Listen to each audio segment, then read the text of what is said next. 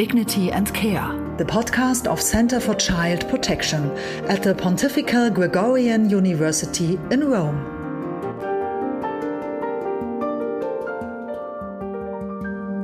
In order not to regret sexual abuse only, but to correct it, the Catholic Church initiated the Center for Child Protection 9 years ago. After a pilot phase in Munich, Germany, the project went to Rome as part of the Pontifical Gregorian University. Man of the first hour of this institute is Father Hans Sollner, who is sitting across from me now. Welcome, Father Hans. Thank you, Evert. In this episode, we will explain what the practical work of the CCP looks like. On the internet, you can find information about prevention and sexual abuse of children by lots of institutes, societies, or government agencies. What is different about the work of the CCP? The CCP is an academic institution within a university setting. We have offered from the beginning learning programs for people from around the globe. We are international, we are intercultural in our team, in the composition of our personnel, as well as in our intellectual, academic and formative outreach. And we are located in Rome, the center of the Catholic Church. Mm-hmm. What does the work of the CCP exactly look like? Now, first and foremost, we try to raise awareness about the necessity to do safeguarding work, to work towards a safer church and a safer society. And that includes, as an academic institution, the formation, the academic education of people in all kinds of capacities. So we offer a diploma course in safeguarding, a one-semester course in Rome, in English and in Spanish.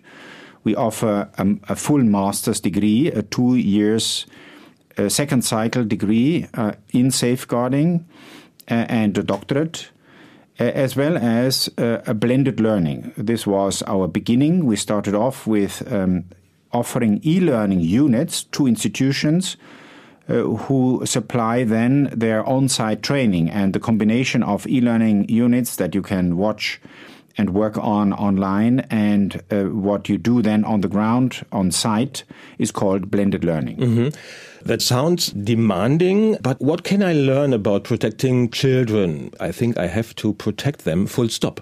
What exact content? If it were as easy as, yes, all of us are aware that we protect children, that we create safe space, then we wouldn't have cases of abuse. So obviously there's a problem there. And that is much bigger than we realize within the church and within society at large. So what can we learn about protecting children is that we learn about the different types of abuse that can happen, not only sexual, but also psychological, emotional, physical abuse, maltreatment. We can learn about how we educate parents, teachers, medical doctors, psychologists, priests, so that they, first and foremost, don't abuse themselves, but they are also aware of the risk factors of abuse from adults towards children or young people or vulnerable adults, as well as among peers, so adolescents, abusing adolescents or children. Mm-hmm. We'll go in detail later. Looking at your webpage, I found you have a team of 9 persons, 7 women and 2 men, that is clearly dominated by women. Is that typical of the topic? Now, I believe that women are particularly sensitive to the necessity to protect children. I believe that this has something to do with the female and motherly attitude. And I think that especially within the Catholic Church, there is much more awareness among women, lay women, consecrated women for this. And there is somehow a refusal among a certain number of men, including priests and bishops and cardinals, to really acknowledge the necessity to work in this field. But, it's also true for psychology or for teaching professions in general. You will, in almost all parts of the world, you will find more women, because this is a more relational profession, which also demands that you enter into a personal relationship in a certain type of way, in a very respectful way, in a very gentle way. And that's the reason I believe that more women are working in this field than men. Mm-hmm. I realized that your team mainly has European and North American employees only. Looks like there were no prevention experts in South America or Africa. Now, that what you say is true for the administrative personnel. In our office, there are people from Europe and from North America. I have to say this has also to do with Italian labor law, because it is not easy for someone from outside the European Union to work in Italy and to find the legal disposition for that. However, in our teaching staff, we have now people from Rwanda, from Togo, from Mexico, from other parts of the world that are working with us, and I believe that this will increase over the years. Mm-hmm. So your staff is international, your program is international, and I ask myself, are there cultural differences concerning sexual education, collaboration, openness that are blocking your goals? What difference do you realize in your prevention efforts? Yeah, actually, this is a key question because sexuality, relationships, emotions, how you express emotions is very different from one part of the world to another. I mean, you can even say that in a country like Germany, in a country like Italy, in different parts of the country, you have different expressions of how you greet people, how you talk about certain topics, including sexuality. And that is obviously true if we go outside the European context, how in the many cultures of Africa or Asia or Latin America, you find the willingness and the capacity to express something as delicate as sexuality is very different. And I mean, the CCP is an international, but most of all also an intercultural and interdisciplinary endeavor. So we want to have actually knowledge, at least from different parts of the world. Therefore, we invite our partners, our partner institutions, in Indonesia, in Chile, in South Africa, in Poland, or wherever that may be, to contribute also to the growth of our knowledge base. And we need to find a way how the different ways how people see and talk about abuse, about prevention, about shame, about anger, about healing, that this is brought together and people can learn. We understand the CCP also as a channel of communication and a platform of exchange. You told me there are big differences. Could you please give any example to show how big the difference can be, talking about sexual abuse, talking about cultural things? You mentioned greeting, and so any example? Okay, one example is precisely whether it is allowed, morally allowed in a certain society to mention even the word abuse in public. There are still, I would say, 150 countries in the world where you don't easily mention even the topic of abuse. So it is a taboo, a huge taboo. And go back 12 years in Germany, go back 30 years in the United States or in Ireland or in Australia, and you had no public discussion about abuse.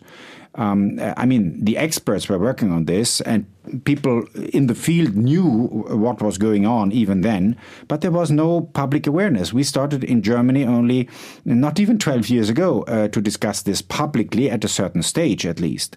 So you see that in societies, there is a certain breaking point. I can't describe what brings about the breaking point or what leads also to a different way of talking about it, the capacity to name it. But at a certain point, when it is reached, then people speak out. And the sheer fact that in many parts of the world, you still have a very strong feeling of shame, a difficulty to even use the word sexual abuse, shows that there is much to do still on our working plan. I've learned that cultures are very different when it comes to gender roles, to sexual behavior. How do you find methods of preventing that work all over the world without ignoring the differences, without pushing social standards of Western countries? Yeah, that is one question that certainly is central to our work. On one hand, you can say that there are standards and there are common understandings. For example, rape is rape in every culture, and there is no discussion about that. However, how you talk about it, how you name it, how you punish it, that is very different. The fact is that in many families, in many villages, in many rural areas, but also in cities in the world, much abuse is going on, and it is not acknowledged. And we need to find a language that is understandable for the respective culture. And you have also to say that that is the task of the partners with whom we work on the ground, because we cannot enforce our concepts, our language. We need to find a way so that we communicate our concern, that we reaffirm that the common standards are really kept, but then how they talk about prevention of abuse, how they talk about the abuse that has happened, what words they use, what formats of talking about it they use, that needs to be developed by the partners on the ground. And therefore, we hope that we develop a snowballing system that people who are working with us then on the ground, at the grassroots level, they continue to develop their own implementation and inculturation. You help them for this translation work, and especially with e-learning programs. What is special about these programs? Now, more precisely, we call our approach blended learning, but commonly people talk about e-learning as learning units on certain topics, in our case on the prevention of abuse and the creation of a safe space. When you go on a certain platform in the internet and you go through, let me say, videos, audios, text that is provided, quizzes, and sometimes also online teaching, on one hand. These are the e-learning units, and we offer at the moment about 20 e-learning units in 6 different languages. But we believe that especially with this topic, you cannot only rely on an internet learning tool. So you need also a partner institution that can supply, especially what we have been speaking about just a second ago, that is the language context, the juridical context, which varies greatly from country to country, a special way how you approach particular situations. I mean, if in Germany we don't need to think about how people in a tribe relate to each other, that is an important question for safeguarding in Africa. Or the caste system in India. What do you do there if there are certain boundaries that are not kept, where people from a higher caste can abuse children or adults from a lower caste without going punished? You have been in India. I have been there for 6 months during a extended training period as a Jesuit. And on one hand, you could see that, for example, the separation of the sexes goes so far that in the bus you can only travel either with your wife or on the side of where only men sit, and respectively for the women the same. So this shows that still now there are huge differences in the understanding and the living out of relationships between the genders. And the justice system in India, is it important for them to have them ruled equally? Now, that is very interesting with regard to safeguarding, because in India, in 2013, a national law was introduced, which is very strict in the measures and the punishment of abuse. And perpetrators are severely punished according to that law. All the more as in India, every citizen is obliged to report abuse. So there is mandatory reporting. On paper, every Indian citizen is obliged to report abuse to police in the moment when they learn about a suspicion or abuse that has taken place. Now this, I repeat, this is the situation on paper. Yeah, okay. What happens really is quite different.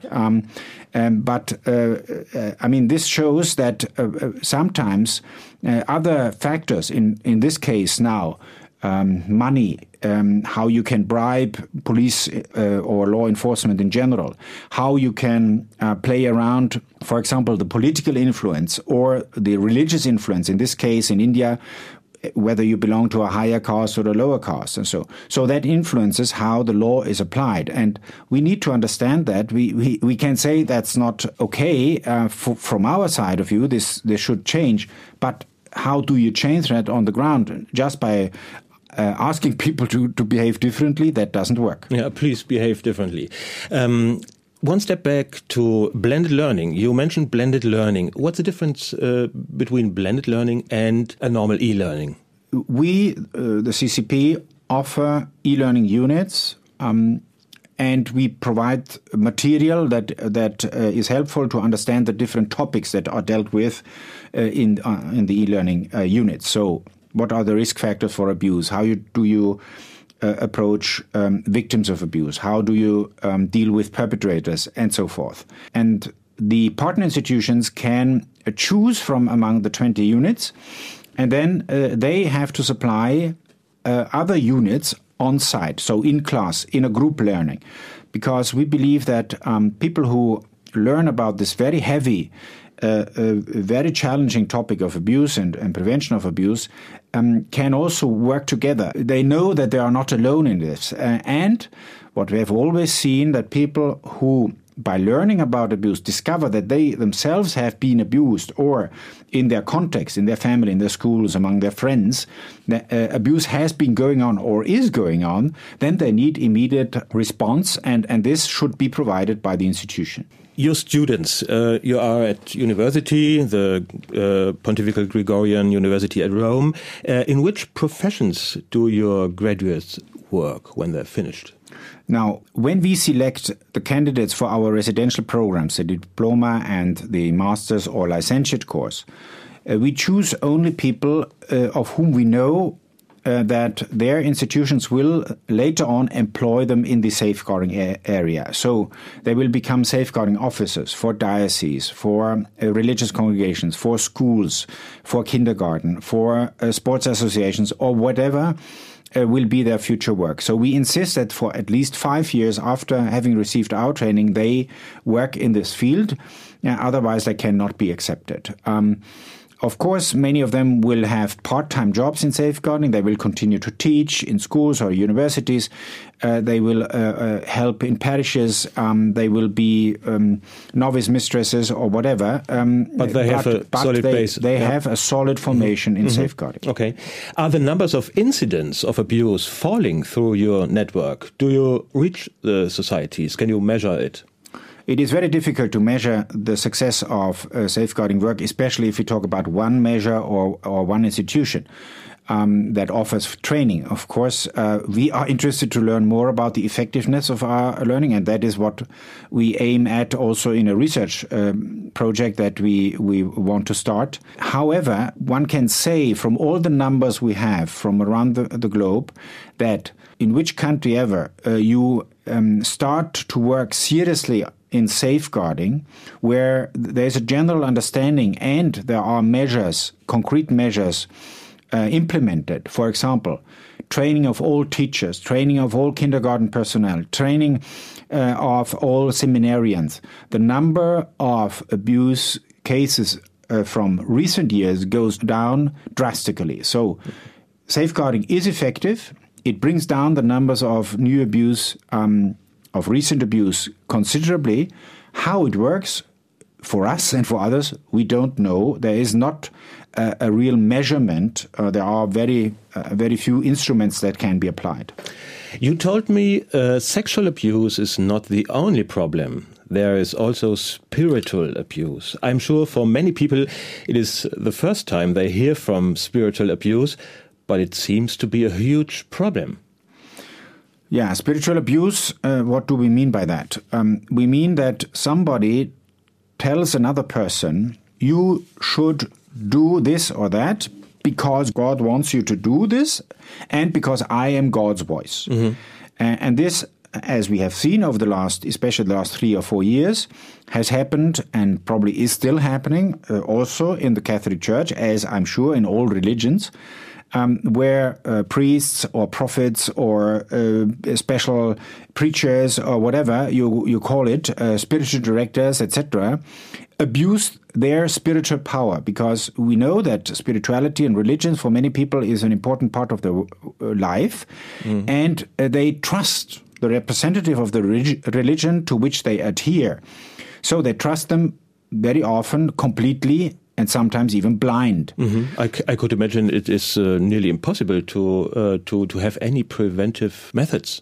Yeah, the preventive measures against spiritual abuse needs to work on two sides. On the side of the spiritual director or the priest or whatever you call this position in the religion, so that they know that they have a very high responsibility in what they say and how they say things, and that they don't mistake their own impressions, their own feelings, their own judgment as the voice of God.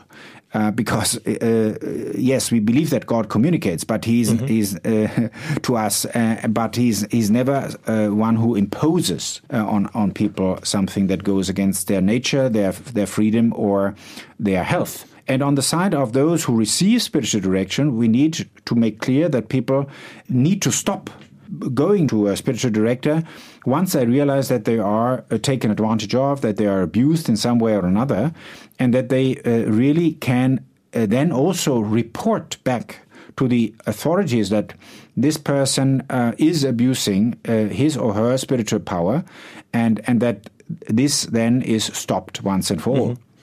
One last question for today. How does your work develop in future? What about the future of the CCP? Now, we have two sides also for this. One is the institutional side. As of 1st of September 2021, we will become an institute. So the Center for Child Protection will become an institute of anthropology with the subtitle Interdisciplinary Studies on Human Dignity and Care for Vulnerable People. This is an institutional change of high importance for us, because it means that from the lowest level of an academic independence, we come to the level of an institute, which will mean that we can award our own degrees, that we can have our own teaching faculty, our own professors, and that we can offer a doctorate.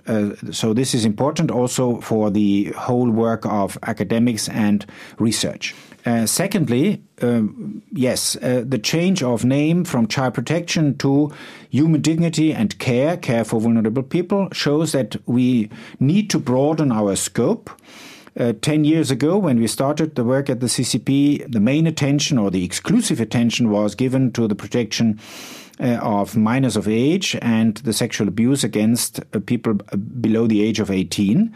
Now, this has changed at the latest from 2017 on with the Me Too movement, and also, for example, with the Pope's remarks about sexual abuse of consecrated women in some parts of the world by priests and by others.